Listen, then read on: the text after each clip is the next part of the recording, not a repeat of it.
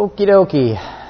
We are continuing our study in the book of Ephesians. And actually we are getting, or we're going to wrap up the first chapter today. We're going to do verses 22 and 23, which is actually a faster pace than I had anticipated. One chapter per 6 months, which makes this about a 3-year study at this pace. Of course, that depends on how often I get sidetracked and do other things. But anyway, we're actually wrapping up the first, trying to wrap up the first chapter today.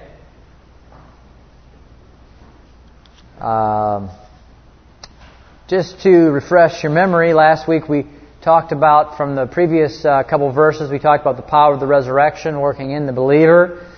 And I think most of us are familiar with hearing about power working through believers or power working towards believers. But so much of the New Testament is concerned with Christ's resurrection power working in a believer, which affects us by conforming us to His death. In other words, His increase. It works His increase unto our decrease. And we talked quite a bit about that. Paul says in Philippians chapter 3, we begin to know Him in the power of His resurrection, partake of His sufferings, be conformed to His death, attain to His resurrection.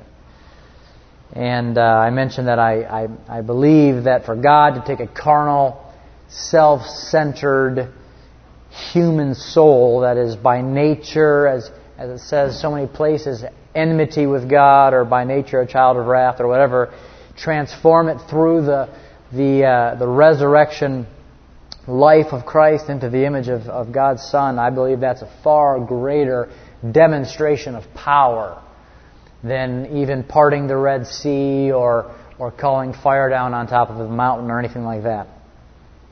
So we spent most of our time on that last week. And this week I want to move on to verse 22, 23, Ephesians chapter 1. You can turn there if you want. And let's just start by reading the verses. Ephesians 1:22. And He put all things under His feet and gave Him to be head over all to the church, which is His body, the fullness of Him who fills all in all. Head over all to the church, which is His body, the fullness of Him who fills all in all. This verse speaks of Christ's role in and as the resurrection. Remember, the previous verses speak of Christ being raised up by God far above principality and power and seated at the right hand of God. We've all heard that before. It says that several times in the New Testament. But what exactly is He doing at the right hand of God? What exactly is He reigning over? What is He desiring to put under His feet? What are the enemies that are being subdued? I want to talk a little bit about that. I think it's there, honestly, where a lot of the church is confused, and I know that, as is often the case, what I'm about to say could be misunderstood, and even if it's not misunderstood, it can be confusing or offensive, and I don't ever mean it to be that. But I just want to really say something that might be a little different than some of how you may have heard about the reign of God in Christ. Christ was not raised up to the right hand of God so that He could put natural kingdoms and rulers and people under His feet. In other words, He wasn't raised up to the right hand of God so that He could stir up hurricanes and wipe out cities and throw down bolts of lightning and strike buildings and drop bombs on Nazi Germany. That's just not the nature or the realm or the reality of His rule. In fact, as far as He's concerned, those natural kingdoms, rulers, and people have already been judged and put away by the cross. I know that might sound strange because we're always talking about how God is, quote, in control of everything. that's going on earth. But let's just stop for a minute this morning and think about that. Does this planet look like the expression of God's reign and rule to you? Does this country look like the expression of His dominion, a demonstration of His dominion? What about Sudan? What about North Korea? Iraq? Cleveland? Jesus Christ was raised up to the right hand of God not to fix the earth, not to beat the bad guys, not to stop the Hitlers. Don't you think that if that were His goal, if that was the nature of His reign, He would be doing a far better job than what we're seeing in the planet right now? I mean, just look at the earth. Just watch CNN for 30 seconds. Do we really think that the world that we live in is a reflection of 2,000 years of Christ trying to put natural enemies, kingdoms, and bad guys under His feet? Do we really believe that? You know, do we think that things aren't going as well as He hoped? Do we think that He wasn't counting on people continuing to be so evil after He was resurrected?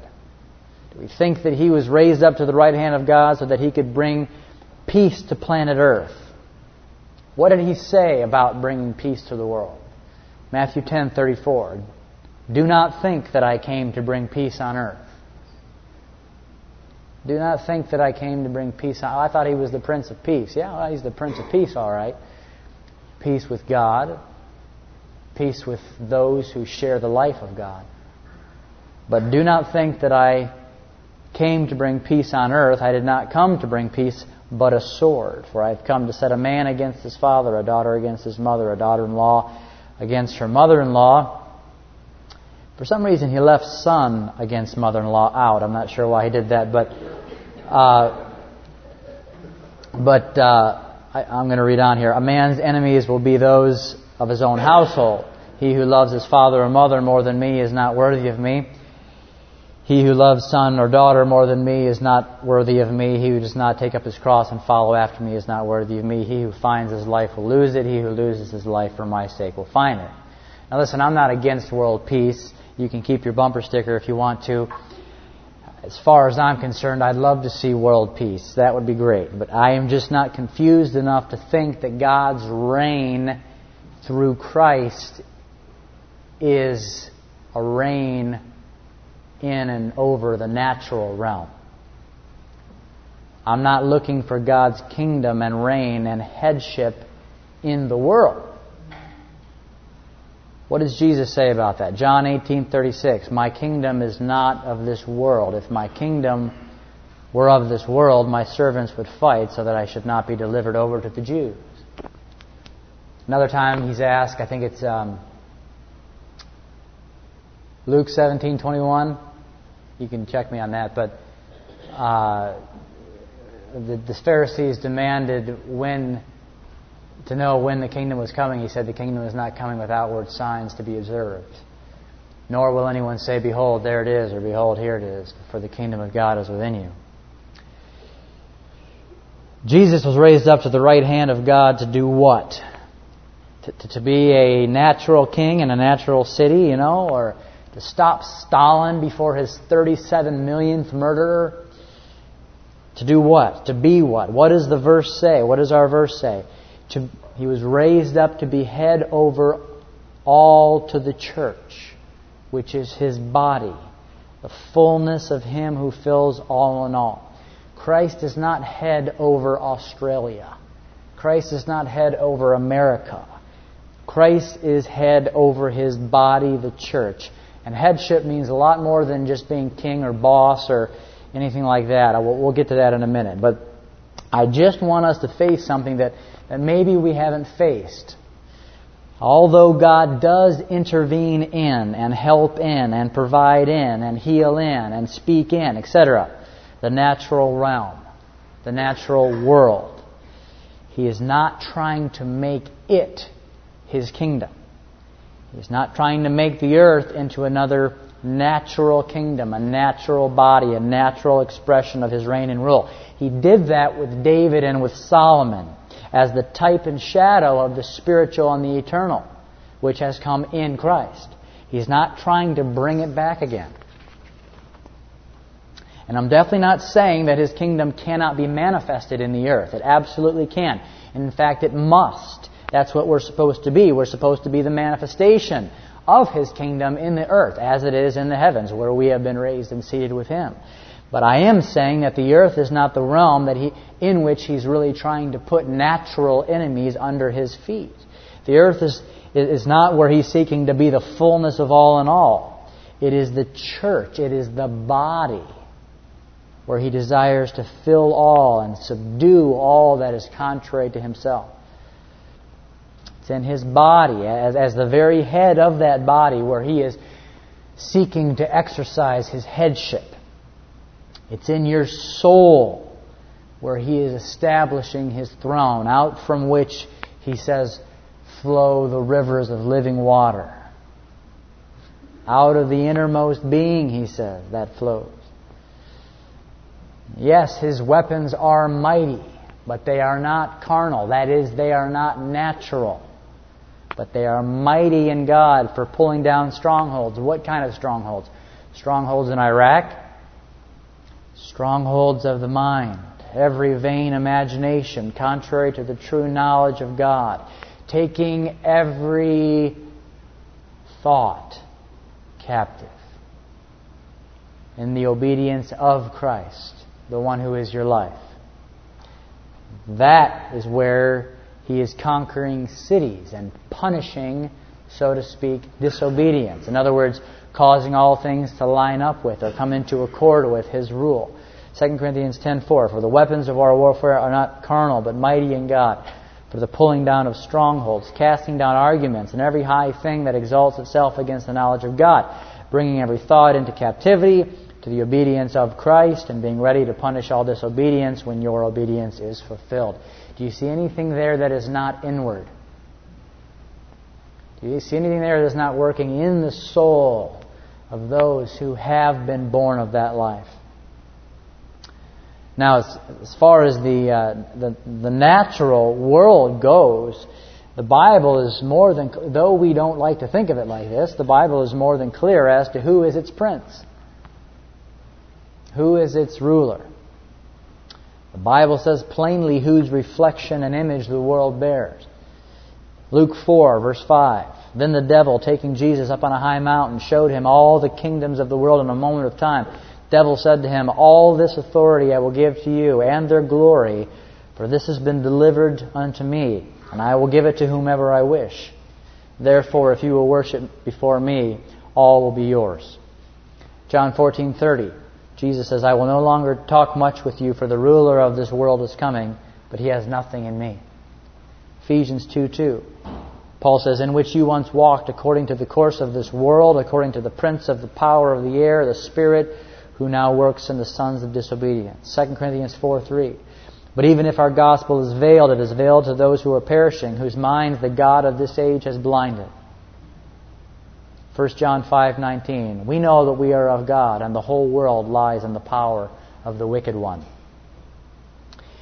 See, it's not the old creation where God's reign is being established, but the new. It is in His body, the church, where God is establishing the demonstration of His rule. It is there where He is establishing headship, where He is manifesting headship. It's supposed to be there where the world can see something of His reign and His dominion. Don't be confused about the method with which He employs to make this happen. He's not working life in you. He is the life in you if you're born of His Spirit. He is the life in you working death to everything that stands against, contrary to His life. I just wanted to mention that kind of to start off this morning because I hear so many Christian cliches, and I know you must as well.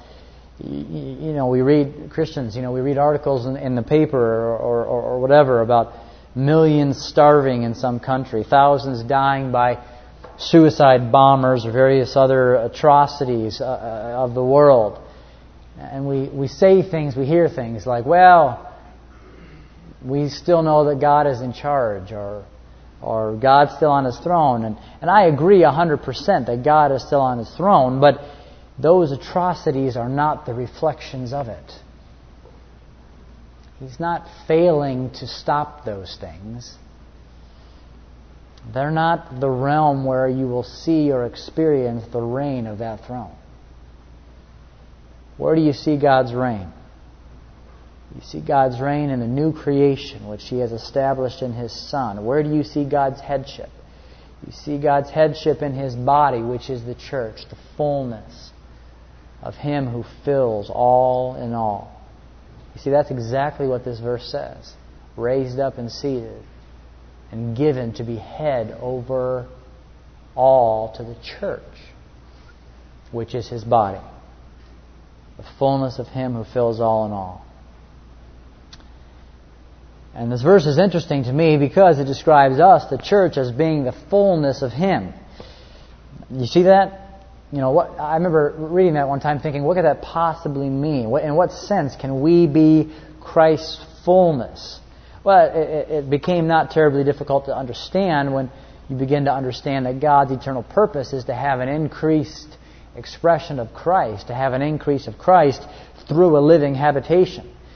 That's what this verse is speaking of. It's actually speaking of something very similar to what he says in the very last two verses of Ephesians chapter 2, where it says, in whom the whole building being fitted together grows into a holy temple in the Lord, in whom you also are being built together for a dwelling place of God in the Spirit. In my series, the Not I But Christ series that's out there, I share an analogy that deals with the verse that we're talking about today, that says we are the fullness of Him who fills all in all. It's kind of a strange analogy, but it gets the point across. In the analogy, I say something kind of like, imagine you walk in on a Sunday morning and here I am up in front of the church in the sanctuary, except I'm only a head, just a head sitting right there, kept alive by some machines. I have a machine over here pumping blood and a machine over here supplying oxygen. And I know that's gross, but bear with me here. I'm trying to make an analogy. So here I am. I'm just a head, and I'm greeting everyone. Good morning, saying hi to the visitors, and everything. And someone puts a microphone in front of me, and you can just try to picture that for a second if you want to. And you could say, as you sat down in your pew there, that in that head there was something of an expression of Jason. I mean, it wasn't anyone else. It was definitely Jason. But was it the fullness of Jason? Was it the full expression, the full manifestation of Jason? What would be needed? What would be needed in order to have a full expression, a full manifestation of Jason? I would need a many-membered body through which I could manifest myself. I would need a body in which I was filling every part in every way. You see? I would need a body which was my fullness, the fullness of the head who fills all in all. That's what I would need. The life is from the head. The mind is from the head. The nature comes out from the head. The will comes out from the head. The motion comes out from the head. But the body becomes the many-membered expression of that head, if indeed the life of the head flows through that body. Then the body becomes the fullness of the head. The body becomes the increased expression of the head. And you could do a similar analogy with a seed. You take for instance an acorn. What do you have in an acorn? Well, you have the full genetic makeup of the entire oak tree. You have the entire life of that tree in one little bundle. But you do not have the full expression of that life. You don't have the seed's fullness. What must one do to have the full expression? Get more acorns? No, that wouldn't do it. It's not a lack of acorns that's the problem. See, we don't need more Jesus of Nazareths running around. That's not the problem. It's not a lack of the seed. What do we need? We don't need a bunch of people trying to make themselves look like acorns. We need one acorn increasing into the full expression, the full manifestation of what was already in that one seed. In other words, we need branches that will bear and carry the life of that one seed. We need branches that will actually reproduce a harvest of the one. A harvest of the one. John 12, verse 23. Jesus answered them, saying, "The hour has come that the Son of Man should be glorified. Most assuredly I say to you, unless a grain of wheat falls into the ground and dies, it remains alone. But if it dies, it produces much grain." You see, this is what God the Father is seeking to do in Christ's body. Glorify the one seed. The hour has come, he says, to glorify one dying seed. How? Not by creating a harvest of copycats, but a harvest of the one Christ through a dwelling place of God in Spirit. The increase of Him. A harvest of one. There's a lot of talk in the body of Christ about harvest. That word seems to be more now than ever circled around. I get newsletters that come across my desk, emails. Harvest this, harvest that. It's the subject of many conferences. It's the title of a bunch of Christian books. I'm afraid that most of my life I misunderstood the nature and the reality of what God considered a harvest. You see, I thought that the harvest of God was many coming to act like one, or many coming to believe in one. But of course that can't be right. I now understand that the true harvest of God has always been the one increasing in and through the many. When you plant a seed, are you looking for anything other than the increase of the exact thing you planted? When you plant a seed, is your expectation anything other than the fullness of what has been planted? Again, our verse, the church, which is His body, the fullness of Him who fills all in all. We have to come to see that from God's perspective. We have to come to see that His harvest isn't the quantity of soil, but the measure of the seed that is increasing in and through the soil. The harvest of God is the increase of His seed. So Christ was raised up from among the dead that He might be formed in His body and reign there. Reign there as head. Reign there as king. King of those who will follow Him out of one man, out of the old creation. Be in fact crucified to it, that He might fill all in all. He doesn't reign in the White House. He doesn't reign in the UN. Some of you might find that surprising. He reigns in the souls of those who have been born again. And that's what He's doing in you and I. Just to read you a few scriptures. Galatians 4:19. How is He reigning in you and I? By being formed in us. Galatians 4:19. Philippians 3:21. He is transforming our lowly body that it may be conformed to His glorious body according to the working by which He is able even to subdue all things to Himself. Ephesians 4:10 and 13.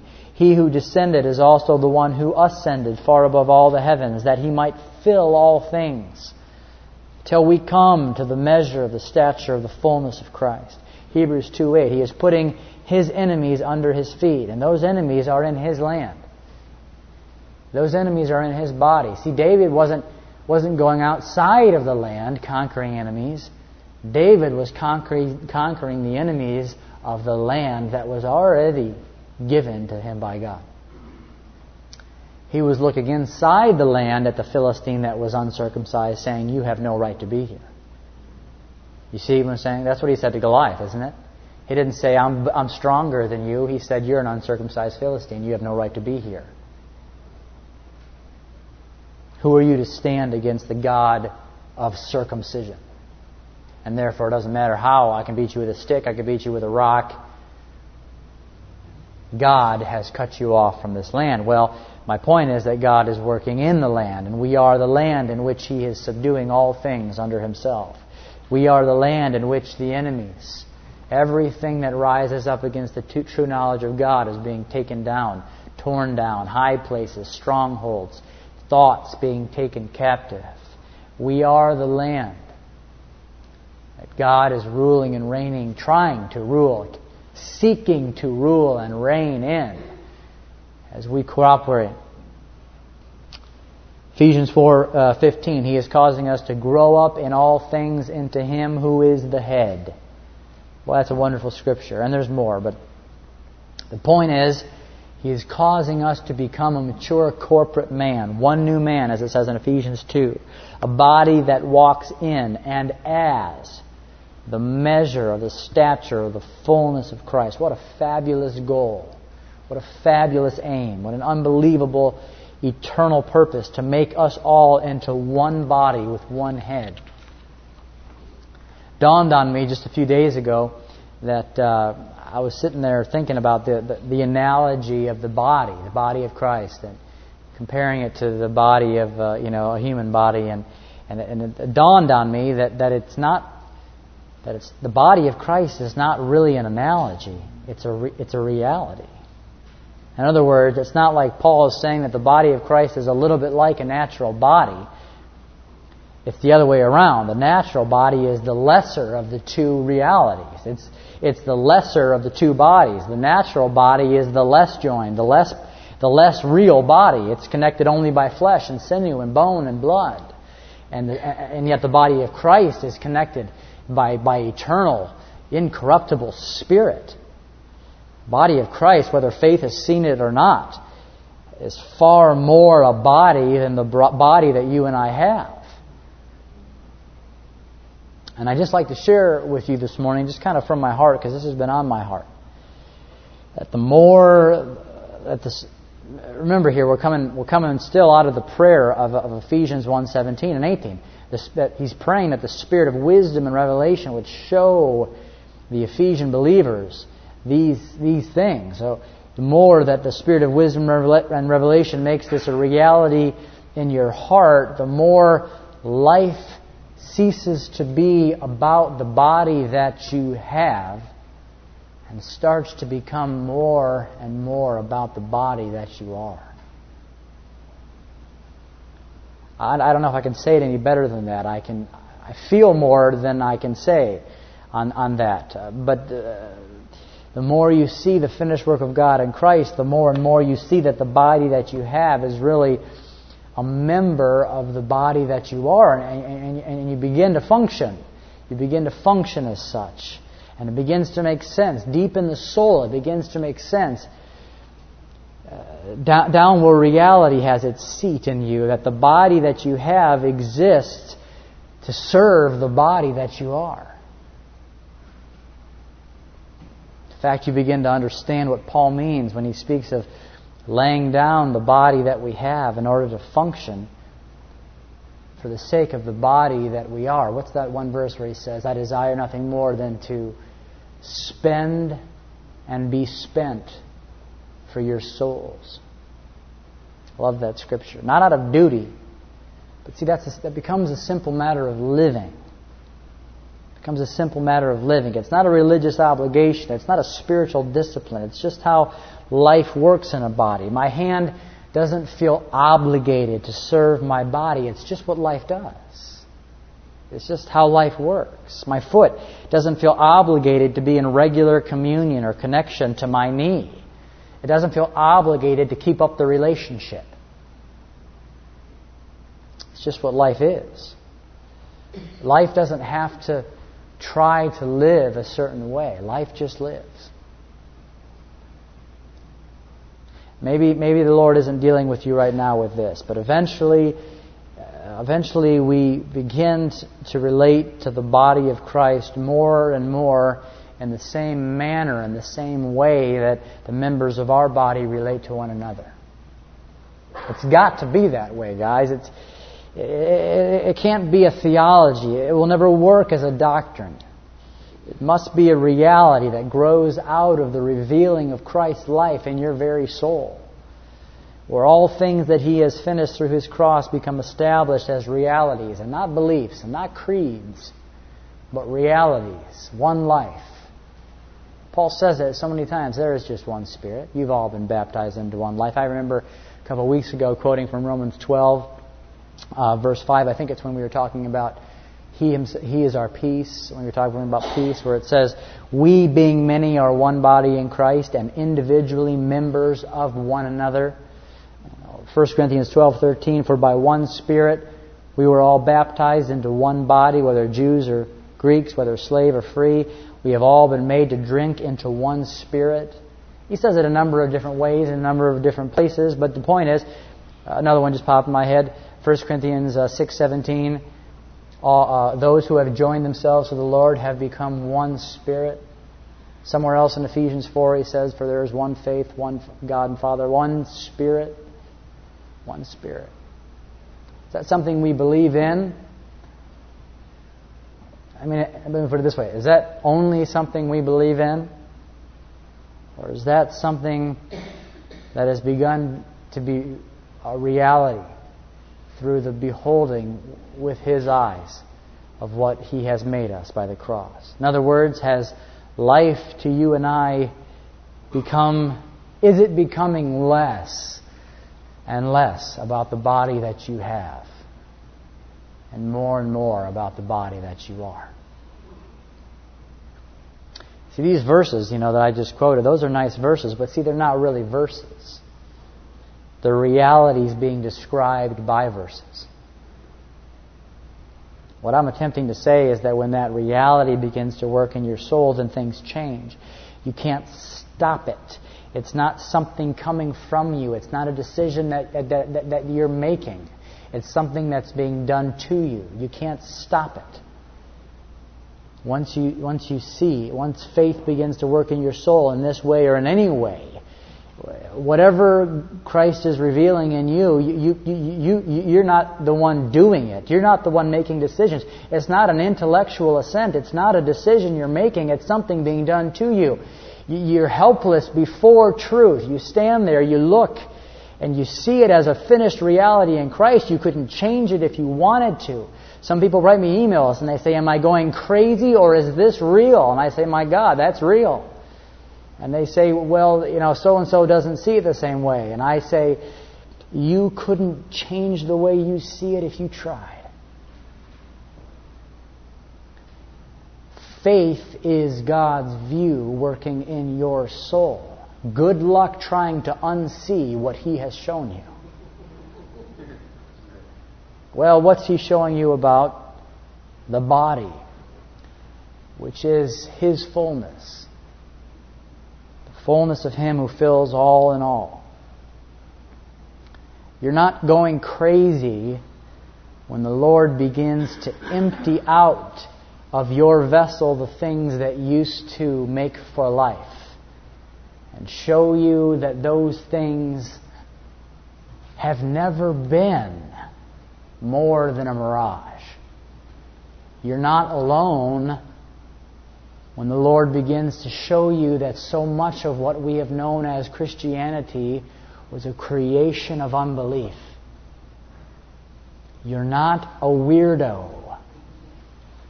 I'm quoting emails I get right now and phone calls. When God starts to show you that the body that you have exists to serve the body that you are, to be connected to the body that you are. When you feel that magnetic life drawing you into the fellowship of that one Spirit, when that connection becomes stronger than the connections of the soul, when that fellowship becomes more real and tangible than the connections of the flesh, you're not going nuts. You're just having a verse turn into a reality. You're just having a verse turn into substance.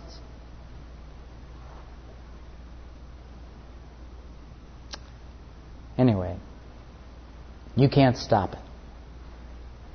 You can't stop it. It's not something that's coming out from you. It's something that's being done to you. And that has to do not just with your view of the body, that has to do with your view of everything. Life, death, religion, Christ. Adam, Christ. Prayer. Evangelism. Everything is divided by the cross. The cross becomes the division between the living and the dead. And again, good luck trying to stop seeing what He has revealed in the person of His Son. So anyway, I'm not talking about believing that you're a body, but I'm talking about operating as a body. I'm talking about feeling, knowing, experiencing I like the word magnetic, because that's what it starts to feel like. The magnetic connection of life working in those that not only share His life, because every born-again believer shares His life, but those who are having that life formed in them. I'm talking about John 17 verse 20.